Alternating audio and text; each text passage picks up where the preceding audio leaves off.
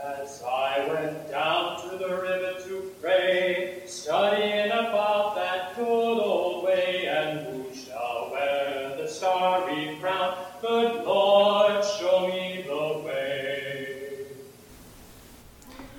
Welcome to the third episode of A Word from the Edge, Faith, Religion, and Spiritual Community at the Edge of Secular Culture. I'm Brother Richard Edward Helmer, Rector of Church of Our Savior, Mill Valley, California, and your host. In this episode, we welcome Michael Morison to speak in an education forum at Church of Our Savior about the discipleship and witness of Dietrich Bonhoeffer. Bonhoeffer's efforts to build a Christ-centered life were sorely tested and shaped by the rise of Nazi Germany. While he paid the ultimate price for his Christian witness, Bonhoeffer left us a legacy of reflecting on the kind of world that emerged in the middle of the 20th century and the place of the Christian disciple in it, particularly as what he called a guilty martyr. So, good afternoon. It's great to welcome you all here to our Adult Education Forum for today. Very happy and grateful to introduce to you a friend and colleague in ministry here in Mill Valley. Mike Morison and I have known each other for, I think, the past 11 years. Have done some work together preaching at the Ecumenical Good Friday service over at Peace Lutheran. We've bumped into each other, our families bumped into each other down at the Monterey Aquarium one time, I remember. Yes. And Mike is also well known for leading trips to the Holy Land and exploring holy sites in Israel.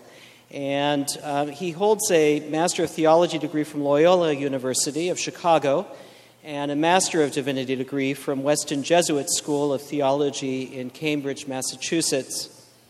Mike's thesis for his systematic theology degree was titled Christology as the Unifying Factor in the Life and Work of Dietrich Bonhoeffer. During his research, his mentor was Dr. Burton Nelson, who was the vice president of the International Bonhoeffer Society's Oral History Committee. And as a result, Mike has access to Bonhoeffer's family, including his official biographer, Eberhard Bethlehem, as well as friends, students, and a number of unpublished source materials. So we're very grateful to Mike for sharing some of his insights into a profound witness in a profound and challenging time. And if that's God, tell him I said hi. As Dietrich saying, be cautious. As Dietrich said, be cautious. Very good, very good. So please give a warm welcome to Mike Morison, and over to you. Let's give him a round of applause. Huh?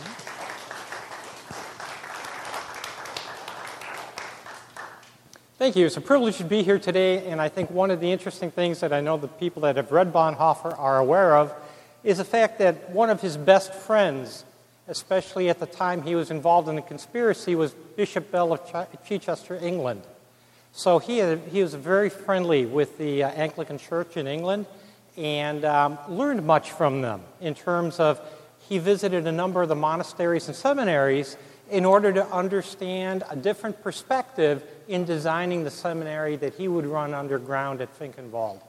So it's a pleasure to be able to come in to people who, by brotherly tradition, are very close to him as well. So with that, what I want to do today is I'm not going to delve into the theology of Bonhoeffer. I know a lot of people of you may have read about that. But the thing that we want to do is see what was going on in the context of his life. My mentor that we were introduced with, Dr. F. Burton Nelson, said when I was in a seminar class and he was the guest speaker, he said, Bonhoeffer is a prime example of theology as biography. And that's what makes him a very attractive person and very fascinating. Because his theology was soundly grounded in Scripture and systematics and in spirituality.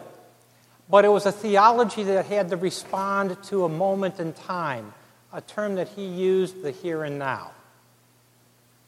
And from that perspective, we don't see a developed theology as what we would call a system of how he perceived the whole thing. His was an evolving one because he was responding to the tumult of the rise of Germany and Nazism. And from that perspective, that's what makes him fascinating. Because in that sense, the theology is not a complete system that we can look at and critique, but it is a theology that's very strong in witness. And from that perspective of that witness, it challenges us. And what I found for myself in studying him, and if you want to know what that's like being a good Jesuit boy at a conservative Catholic college, doing his dissertation on a liberal Protestant theologian, that certainly will take you a long way.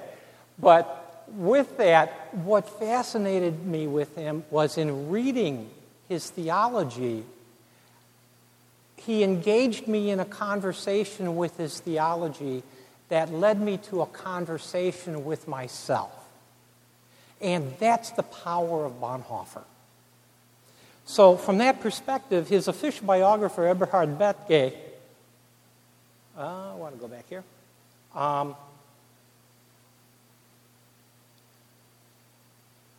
I lose his slide? No. Okay. Bethlehem married into the family. He was the assistant director at the underground seminary. He was a student. He was a colleague. And Bonhoeffer left, and a confidant, and Bonhoeffer left all his papers to Eberhard Bethlehem. So he's the definitive biographer. And from that perspective, when Richard and I were talking about a newer biography that was out, and you asked me about that, and I said, no, you want to read Eberhard Bethlehem. This is the closest person to Bonhoeffer, so you get the real flavor of the immediate reaction, both from a scholarly perspective and from the friend's perspective and the colleague's perspective. And everybody is built off of his initial work. So with that, but he said, Bonhoeffer's nature remains undiscovered unless he is encountered as a person. We need to understand the movement of his life in order to fully appreciate, take in his theology, and do it in a way that it speaks to us, to me. Does that make sense? Okay. I asked that question because I'm a teacher. And no problem. And that really becomes the basis of what we wish to talk about. Eberhard Bethlehem said that there are three crossroads in Bonhoeffer's life. And those three crossroads are his birth up to 1930, where he develops into a theologian. The second period of his life is he becomes a Christian between 1931 and 1939. And the third phase of his life, he becomes a contemporary. Faith will seek action. So these are the three major crossroads in his life, three major periods in his life, and they help us understand the movement that I'll be talking about. But at the same time, my mentor said that each of those crossroads, each of those periods of his life had paths within that period. So in the period of the theologian, it's going to be the family and it's going to be his education. He grows up in a family where his father held the chair of psychiatry at the University of Berlin. He is the premier psychiatrist in Germany. He is riding on the trolley car to school with such august people as von Harnack and other well-known church historians of the time. So he is viewed and nurtured within a very strong academic environment. And his family is upper middle class. He is the younger, so he's looking at his brothers who have chosen their careers. So being a good younger brother who has grown up in the church, he looks at this and he's saying, this is where I can fit in a way that I'm not competing with my brothers. So he goes on to be a theologian. And in terms of becoming a theologian, he will write his dissertation, which is called Sanctorum Communio, Communion of Saints. Very well done philosophical, theological work on the communion of saints, understanding the church and Christ's role within the church. This is all intellectual assent at the moment. Faithful, but it's intellectual assent at the moment. And he'll do an inaugural address called Act and Being, where he concludes at the end of it that Christ as the center of it all, act and being are one. They're not separate things. He goes to New York for postdoctoral work at Union Theological in New York, and that's going to take us into that second part of his life as university lecturer, as pastor, and as a seminary director. And he becomes a Christian. Those seeds, that metanoia takes its place, where he personalizes this now in this period of his life, 31, 32, and he's really going to be seeing some changes happening, and we'll be talking about that. And in that third phase of his life, well, let's go. I set it up a little differently. So let's talk about that. In that phase in 1931, 1932, 33, he is now moving as a professional in teaching at the university. And this is where he's perceived himself as moving to. Theologian, teacher. A thinker within the context of the church. But what happened in New York was very powerful because he was exposed to American students. He was exposed to the social gospel. He went to Abyssinian Baptist Church, was exposed to the black culture of worship. And he saw what suffering was looking like at that time in the United States. And he took this in. But another very powerful experience with all of that going on was the fact that he and his European colleagues that were at Union discovered something that they felt was interesting, and that was, in the United States, we had a tendency to act first, think after.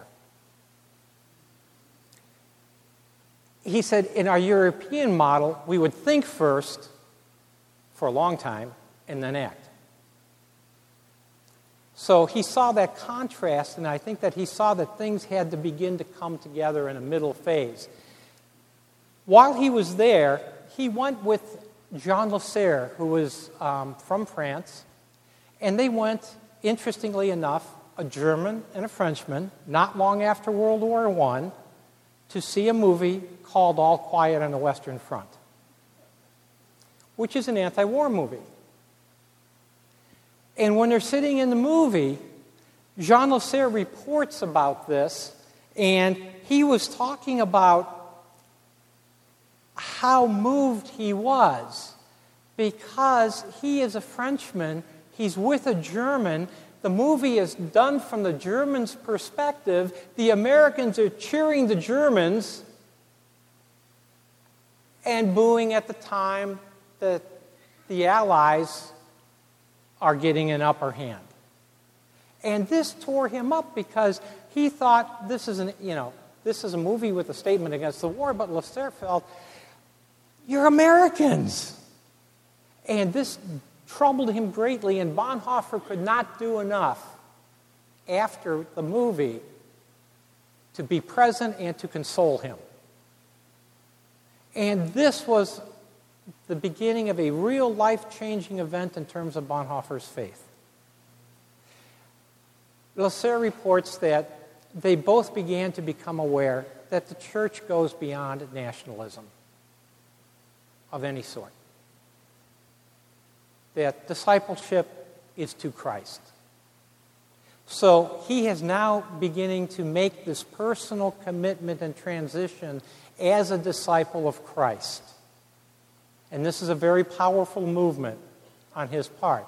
Well, this is now going to begin to need to evolve itself because we don't get hit with full discipleship in all, understanding it all, in 1 second. He's going to have to live this discipleship and make decisions day by day about that. So when he returns to Germany, he goes back to the classroom. The third course that he teaches is Christology, the study of Christ. And his students now are mainly German national sympathizers. He has tried in the beginning of his teaching to counter National Socialism as it was rearing its head in academia, and it didn't work. So he now moves to becoming a pastor. But that last class is significant, and the students that were there report how it struck them. And it struck them in a very powerful way because he spoke differently. He still brought the academic pieces, but he was also bringing the faith at the same time to the course. And he said it's not an issue of proving or disproving Christ, the incarnation. He said what it's about is that that's a given. It's presumed true. Now we build from there. In that, he says in the opening sentence of the students' notes, because we don't have the lecture, but the compiled notes of the students, the opening sentence was, "To speak of Christ is to be silent. To be silent about Christ is to speak." And that's coming into that personal encounter with the Jesus of history and the Christ of faith. What he's saying is, we want to ask the question, Jesus, who are you? Are you the Christ? And Bonhoeffer comes back in that area and says, you can only ask that question when you are ready to hear Jesus' counter question and answer that. Who do you say that I am? So this is becoming a very personal relationship for Bonhoeffer between his encounter with the Christ of faith and discipleship. What he tells us is that Christ is the center. Christ is the center of all reality. Christ is the mediator of all reality. He is the mediator between me and God. He is the mediator between me and my fellow humans. He is the mediator between me and the natural world. And he is the mediator between me and myself. That's a pretty powerful, because it shows not just the place of Christ as center, it shows where, when we recognize that, we stand ourselves as disciples in relationship. And these are seminal thoughts coming out. This is where he's beginning.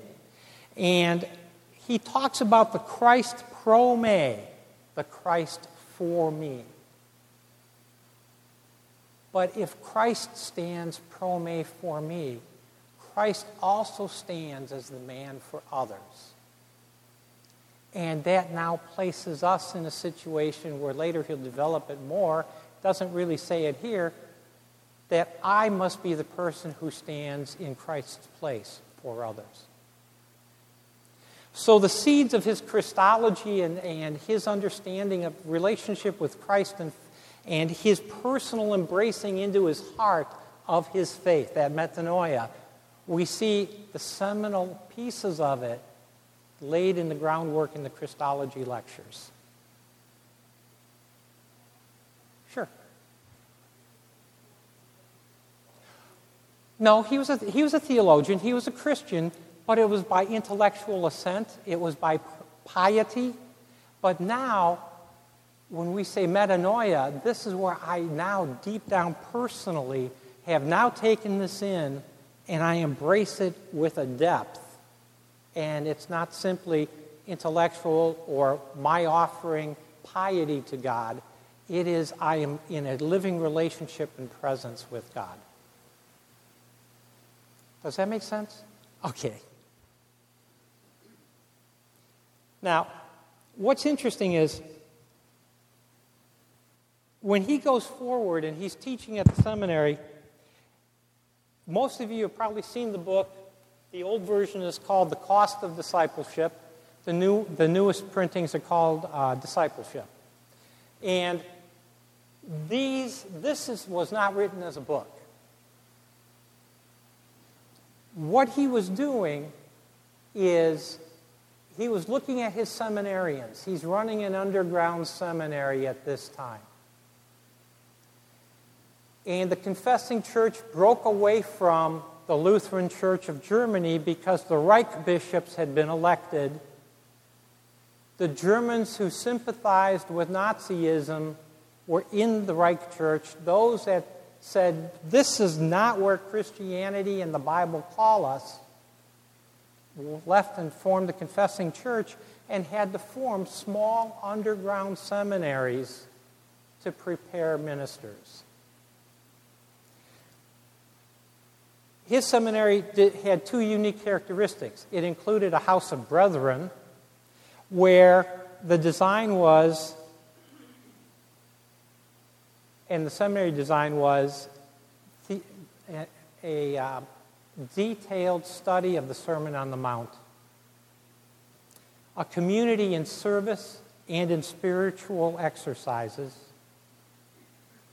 and a community that witnessed to the passive resistance model and ecumenical openness. That was the thrust of the seminary. In the House of Brethren, they were to live a common life that included prayer, it included the Lord's Supper, it included private confession. We're talking Lutheranism in the 1940s. And it included meditation, because it was in this community experience that one could find the preparation and strength to go out and, as I'm using my words, but they're very close to his, this was the preparation so that these ministers would go out into the field and preach the gospel of Jesus Christ in opposition to Mein Kampf. Most of those students went to jail very quickly after they started. But the seminary maintained a prayer list, it maintained get-togethers with those that graduated, were not under arrest, and they maintained a prayer relationship with all of their people.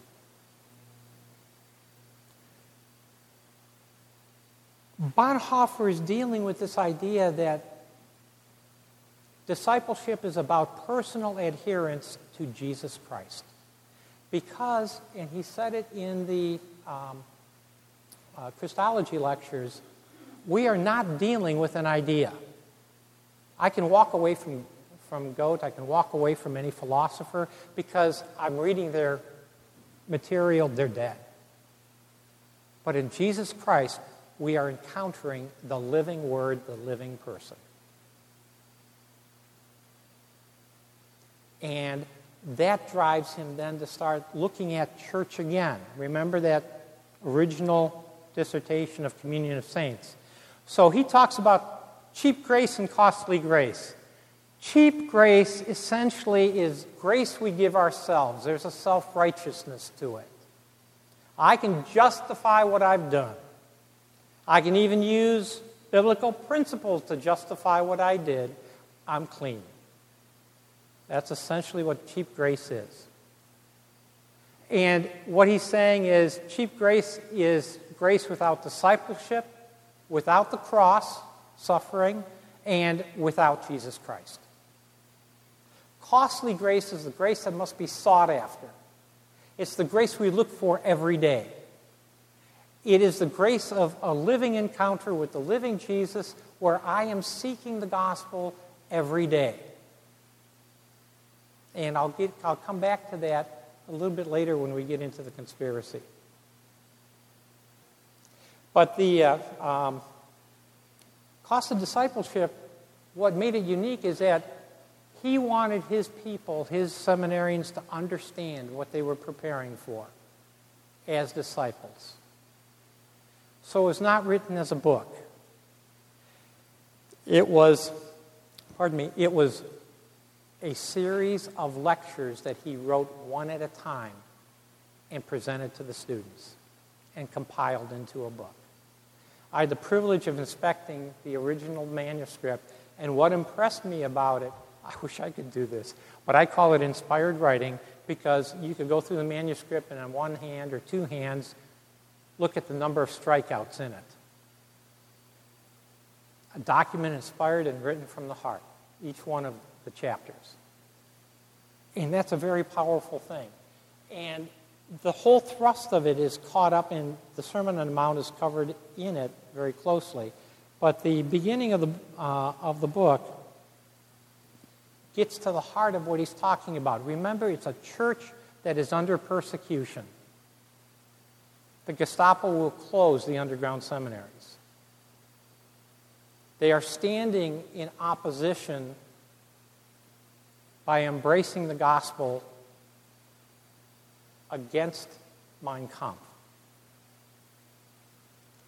And he begins his first lecture, revival of the church life always brings in its train a richer understanding of scriptures. Behind all the slogans and catchwords of ecclesiastical controversy, necessary though they are, there arises a more determined quest for him who is the sole object of it all, for Jesus Christ himself. What did Jesus mean to say to us? What is his will for us today? How can he help us to be good Christians in the modern world?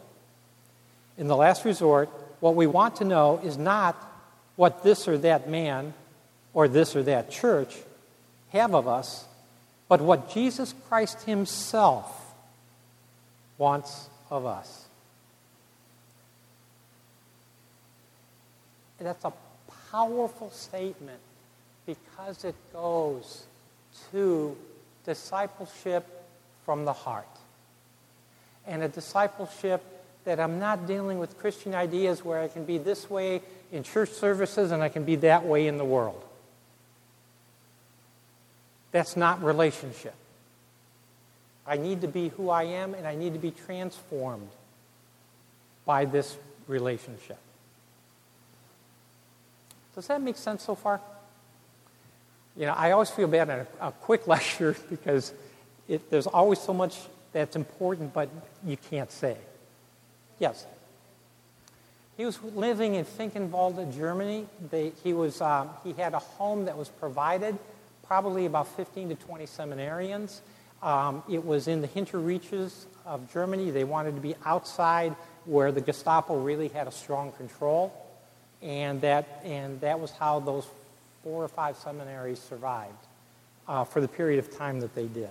So, okay, Bonhoeffer's paths that are taken as a contemporary are going to be resistance conspirator, prisoner, and guilty martyr. And what was taking place was, after the seminary was closed, what they wanted him to do is go to New York, be present in the United States, be safe. They knew the war was coming, and he was already strongly on the Nazi radar.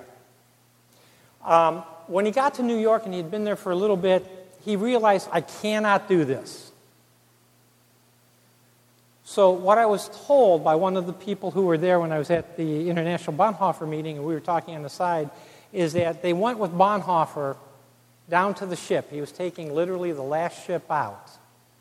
And he stopped them because they wanted to go on board and visit with him for the last time before the ship departed, and he said no. And he said, Gestapo. He did not want them on the ship. What he told them was, and this is recorded because he wrote it in a letter as well, what he told them was, I cannot participate in the reconstruction of the church in Germany after the war unless I have suffered with it. That's a powerful statement. And he knew, being well on the radar for the Nazis, he was probably looking at a 50-50 chance. because he had been very strong as a pacifist. And he even told people, if I'm asked to do service, I pray to God that I will be able to refuse. When he got home, he couldn't refuse. His family was so embroiled with the highest level of the conspiracy against Hitler, and had been since 1936, that had he taken upon draft a conscientious objector's stance under the Hitler's Nuremberg laws, he would be found guilty for treason as a traitor, and it would bring about a Gestapo investigation of the family. So they brought him into the Abwehr, which now took him out of the realm of being drafted, because he's now working with military intelligence, counterintelligence, the one organization that Hitler had no constitutional control over. And that's where the plot against Hitler was established and coordinated out of Admiral Canaris's office.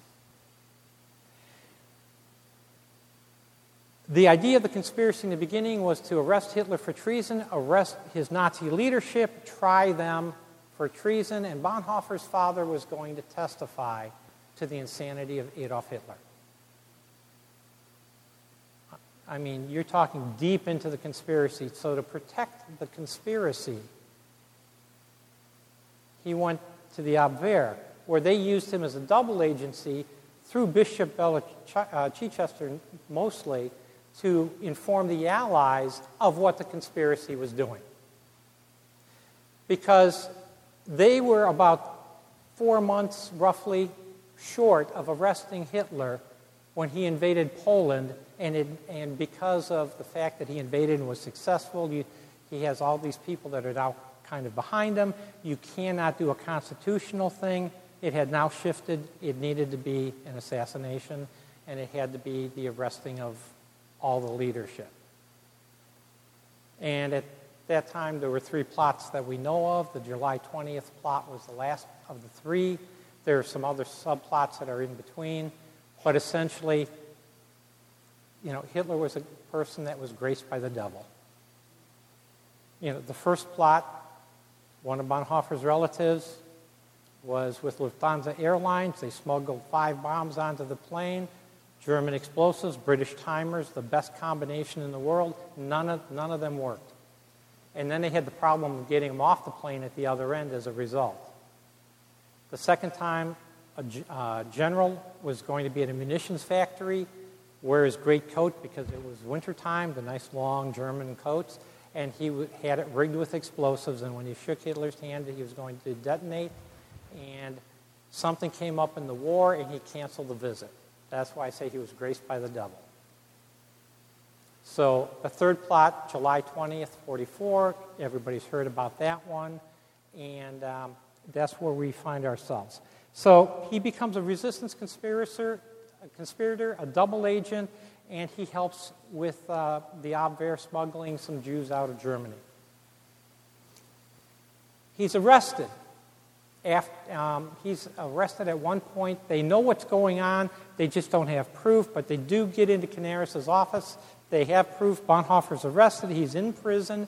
And for the July 20th plot, he is going to reflect the next day after the failure because he knows it's over. Now, a lot of times we have a good idea of what's going to happen with circumstances, many of us at certain times. Well, the fact that he knew that he was so far involved in the plot, they had arrested most of the key people to the conspiracy, and to kind of verify that sixth sense that he had, what it turned out was, at the end of the war, it was found that he was one of 200 people on a list that Himmler made up and Hitler signed.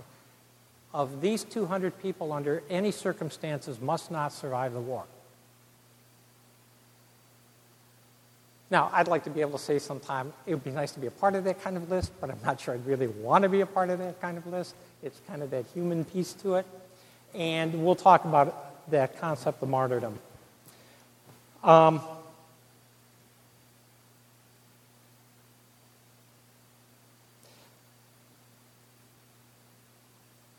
What we see in Bonhoeffer's life is he's struggling with the gospel and action. And he's not going to do it with security. He'll actually say, as he's coming back and becoming a conspirator, he will say, you know, we have two options. I must wish for the defeat of Germany and the salvation of our civilization, or I must wish that Germany wins and the destruction of our civilization. He said, I know what I must choose. I cannot do it with security. And this is where we're going to go with Bonhoeffer. Bonhoeffer is a person who is going to struggle with discipleship as it needs to find itself in concrete action. And that becomes one of our challenges for ourselves even today, as church, as disciple. Now, because of the actions that he took were so radical, he disassociated himself with his church. Take me off prayer lists. You know, put me on the side. I'm protecting the church, even though I must act. And this is what we see. What will happen then is he will come to trial. It will last 5 minutes. The charges will be read. He will be found guilty. He's with a group of prisoners. One of them is a airman officer from the British Air Force.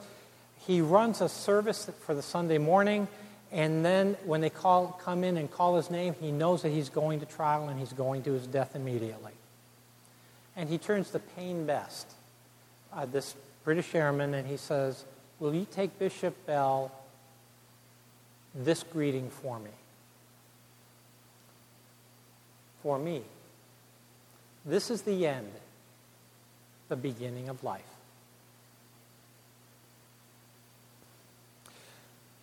Now, as you probably saw in what was sent out, he uses a term called the world come of age. And the world come of age, this is what he saw at the time. And the roots of it are there. He had lived through the roots of it. It's going to take root and grow. Man has in our time learned to deal with himself in all questions of importance. I got the answers. It's becoming evident that the world can get along without God. Matter of fact, probably the only place that we have is when it's time for death and we need to make this transition, and then, you know, we might like to have the church step in at this time, but essentially give us enough time in science and we can answer it, the whole thing. And the result is God is being pushed further and further to the side and losing more and more ground. That's a world come of age. And what we see is we run into the issue of apologetics. How do we explain? What do we do? How do we buffer? And what he's saying is we have nothing to apologize for. We need to have this personal relationship with Jesus Christ, the living Christ. We find that Christ not just in myself in discipleship, I find that Christ in every person. And I need to see that Christ in every person so that Christ can address me. And we cannot be ashamed to preach the gospel. Now, he had an introduction to study under Gandhi that he never got to use. So I think he would go with St. Francis on this piece, thinking back to that first sentence of the Christology lecture, where he said, to speak about Christ is to be silent, and to be silent about Christ is to speak. I think he would embrace St. Francis who said, preach the gospel, use words when necessary.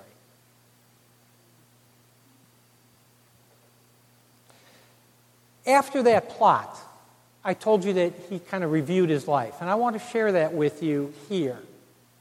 Okay? He knows it's over. He knows he's not getting out alive. So the day after the plot fails, he writes this reflection to his friend, Bethke. I discovered later, and I am still discovering right up to this moment, that it is only by living completely in this world that one learns to have faith. One must completely abandon any attempt to make anything of oneself, whether it be a saint or a converted sinner or a churchman, a so-called priestly type, a righteous man or an unrighteous one, a sick man or a healthy one. By this worldliness, I mean living unreservedly in life's duties, problems, successes and failures, experiences and perplexities. In so doing, we throw ourselves completely into the arms of God, taking seriously not our own sufferings, but those of God in the world. Watching with Christ in Gethsemane. That, I think, is faith. That is metanoia. And that is how one becomes a man and a Christian. How can success make us arrogant or failure lead us astray when we share in God's sufferings through a life of this kind?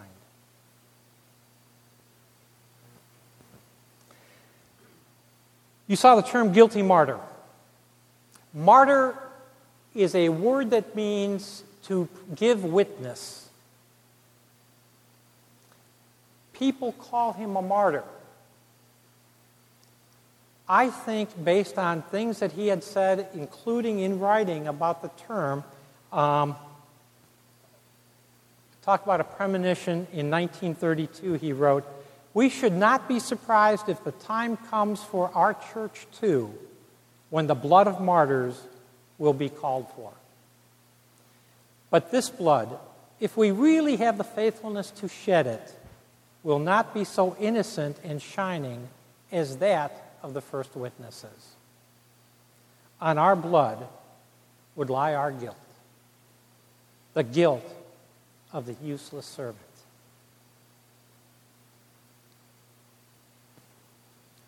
As he took faith into what we call in German the Sitzenleben, the situation of life, as he took faith into his situation of life, because he had a unique positioning,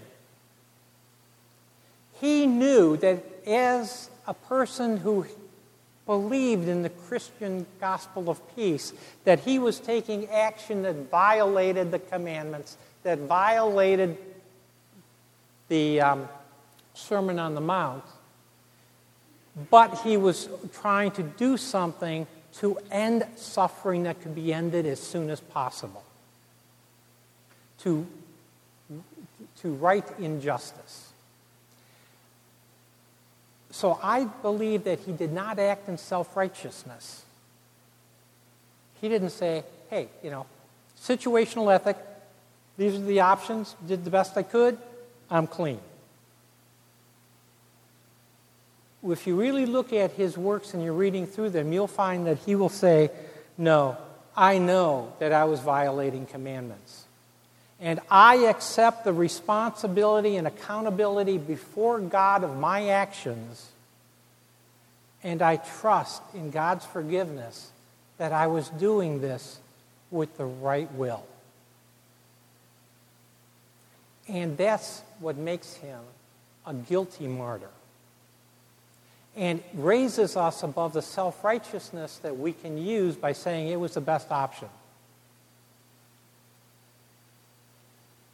It calls us to action because it does not allow us into a pietism that we can protect ourselves and say, I'm a good person. Life in Christ requires life in the world, and that's what he's getting at. That's what makes him such a stimulating person to read, because his theology is written as a response to the Sitzenleben of the moment he found himself in. And that allows that theology to dialogue with me. And it allows me now to dialogue with myself and with my God. And the source of that is going to be prayer, contemplation, Scripture, and sacraments. And that's what Bonhoeffer did with his students. And he witnessed it after the seminary with his own life. But his Christology, his faith, was evolving to the day that he died. It was not something that began here and it was just a straight line that you could say logically went. His life paralleled the rise and fall of Nazi Germany. He fought Nazism in its ideology in the classroom, in the church, and in reality. Thank you.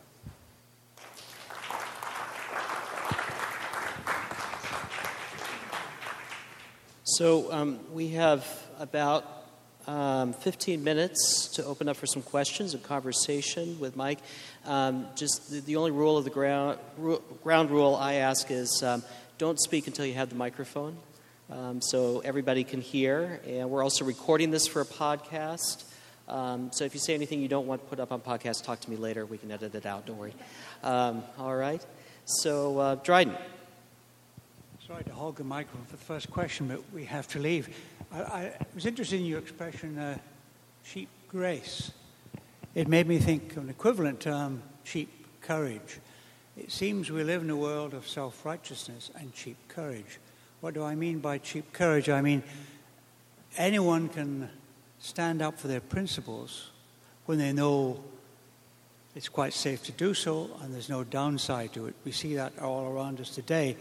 The real definition of courage is the one you've just been describing, when you know it's a deadly action to stand up against courage.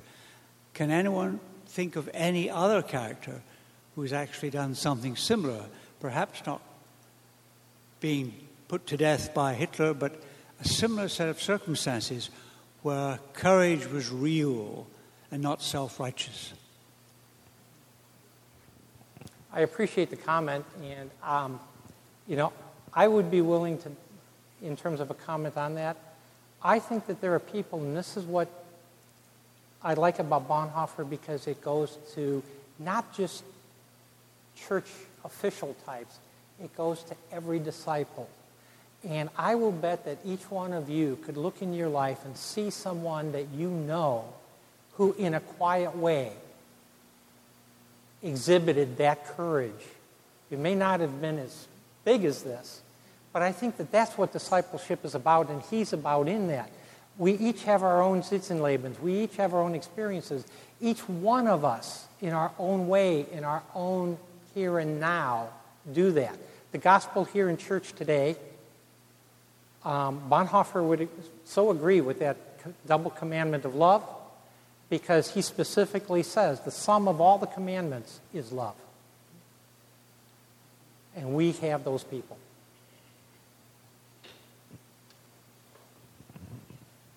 I've read a good bit of Bonhoeffer, and I have not seen any specific references to what was going on with the Jews.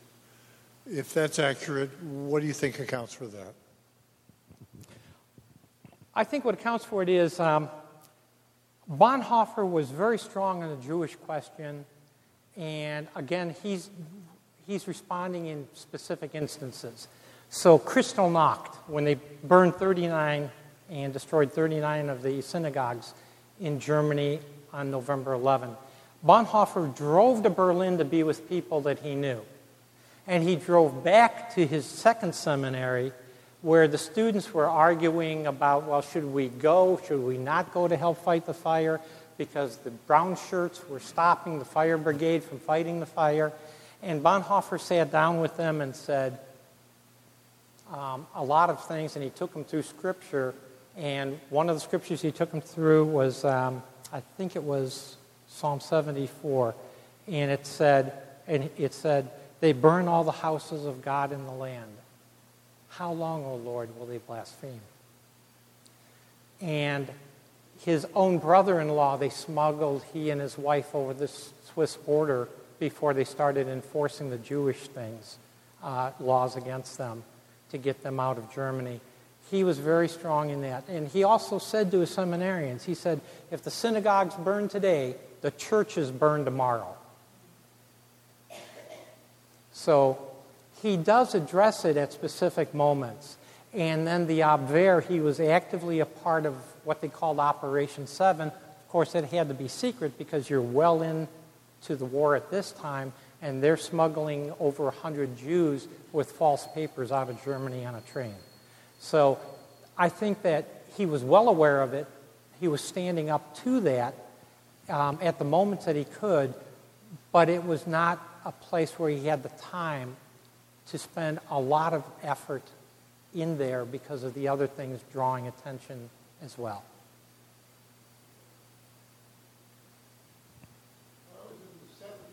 Hang on a second, Larry. When I was in the 7th grade and proceeding on into 8th grade, I got really interested in reading in the area you're talking about. And William L. Shirer was a very influential voice with me. Can you comment on him? No, I have to beg off because I know the name, but I'm not familiar. Okay. So I'm sorry. Thanks, Larry. Other questions for Mike?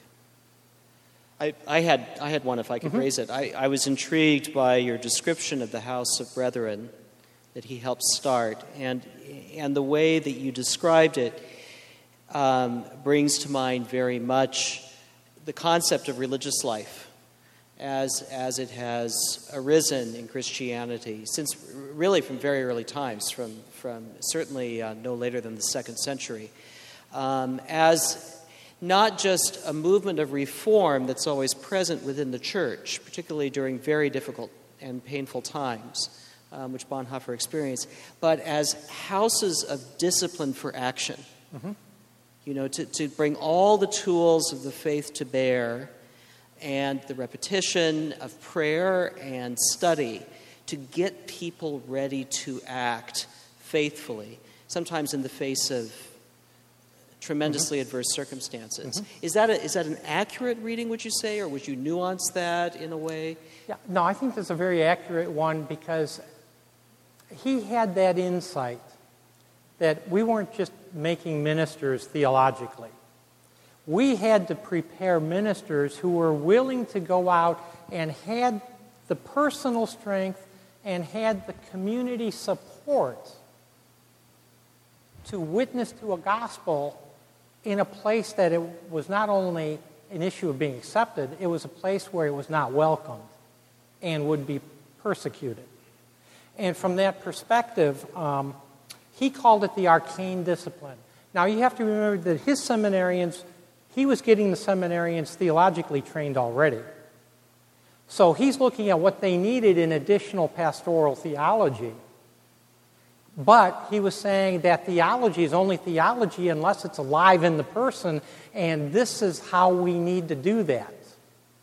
And he established what he called that arcane discipline. So it was going to be daily prayer together as community. It was going to be individual meditation. And one of the students talks about that difference where he said, well, you know, I tried meditation and I looked up all my scripture references that I was going to reflect on. I did all of the exegesis for it, and I got nothing out of it. And Bonhoeffer came back and said, no, meditation is where you take the scripture passage, you sit down in quiet, and it speaks to you. So he was working at the spiritual formation that would ground them when they went out from the seminary.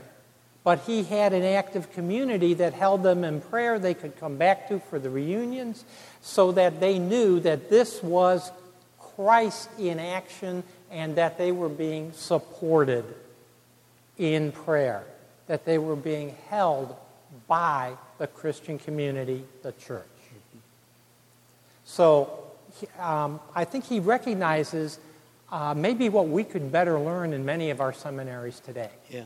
A couple of things struck me in that. The almost re-reforming of the church that Bonhoeffer sort of leads us into with his witness. One of them is the point you just touched on, which is this bringing the seminary out of the academic, sort of reified academic atmosphere, bringing theology out of the reified academic atmosphere and back into the life of the real world in a really tangible and important way. But more than that, the other place where he pushes against the Reformation itself, and Dryden and I will touch on this in a couple of weeks, but he starts to push against this notion of faith and it's sort of being inexorably intertwined with national identity.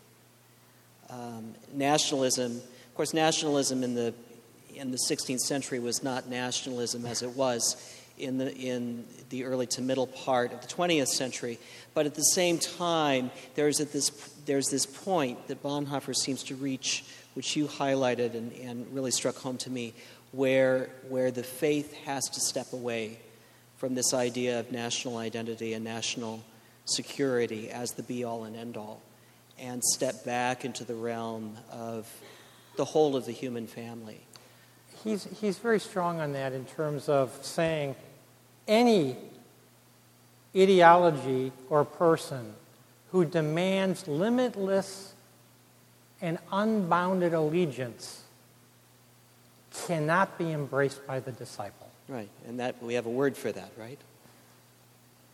Idolatry, right? Right. Yeah.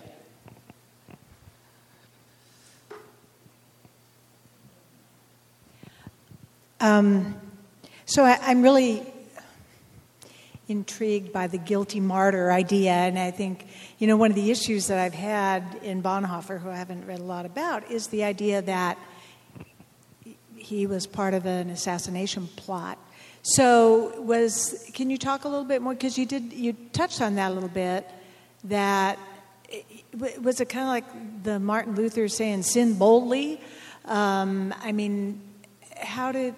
just don't understand how he squared that. Yeah, I think what happened was he was looking at the injustice and the suffering and the killing that was going on. And what he was looking at was, I don't think he would say every person should go do this. I think what he's saying was, even I had to stand guilty and embrace something because I was in the unique position to be part of the action. And that's the difficulty that we run into. And I think that kind of goes to the story of the sisters with their blowing kisses. But, I'm sure that there were many people in their own community, a lot of people that did not like the fact that they did what they felt needed to be done. Right. And the way they responded. So I think what he's saying is, we need to be careful that when we act, if we are in a unique position, whatever it is, if it's joining a march, if it's in a conversation, if it's something as radical as participating in a plot against Hitler, we need to recognize the fact that I can't give myself cheap grace to cleanse what I'm doing and make me feel good about it. I need to embrace the reality of the gospel that I don't see another way, and I accept the responsibility and the accountability before God of choosing to break that commandment. Now, a couple of the people that knew Bonhoeffer said that they didn't think, and John Lasserre is a real good French friend, said he didn't think that Bonhoeffer would have been proud of the fact that after the plot on July 20th failed, that 6,000 people were executed in retaliation. Unintended consequences. Yeah.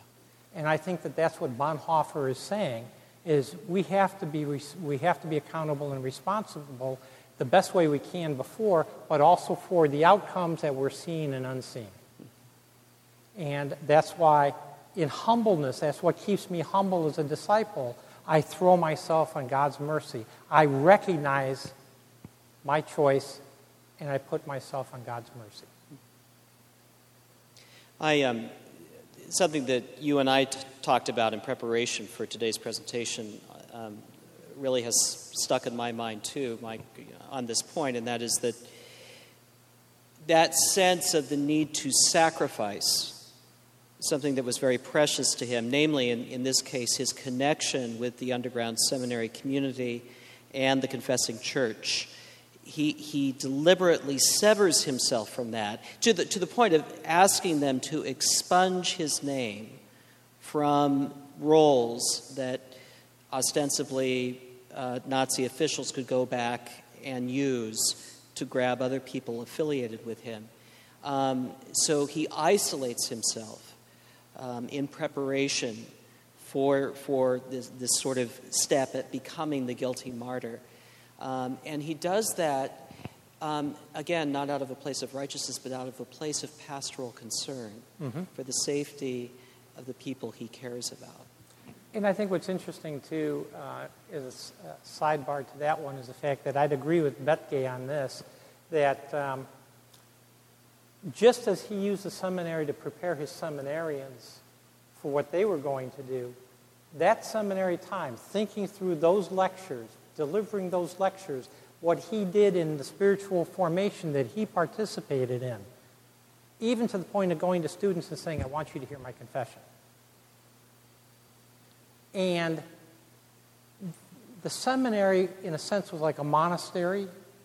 The idea being that I get grounded here for action here. And I think that is, what we look at. So when we come to church on Sunday, we're coming to ground ourselves here for the rest of the week. Any other thoughts or questions before we wrap up today? Please join me in thanking Mike Morison again for a really amazing presentation. Thank you for the opportunity to talk about somebody that I have a lot of respect for and who's influenced me. Well, thank you, Mike. This was really intriguing. Well, I was laughing with a couple of people, and I said, they said, what are you doing? And I said, it's really good because you have a Catholic going to an Episcopal church to talk about a liberal Protestant theologian. And I think Bonhoeffer would approve. I hope so. Yeah.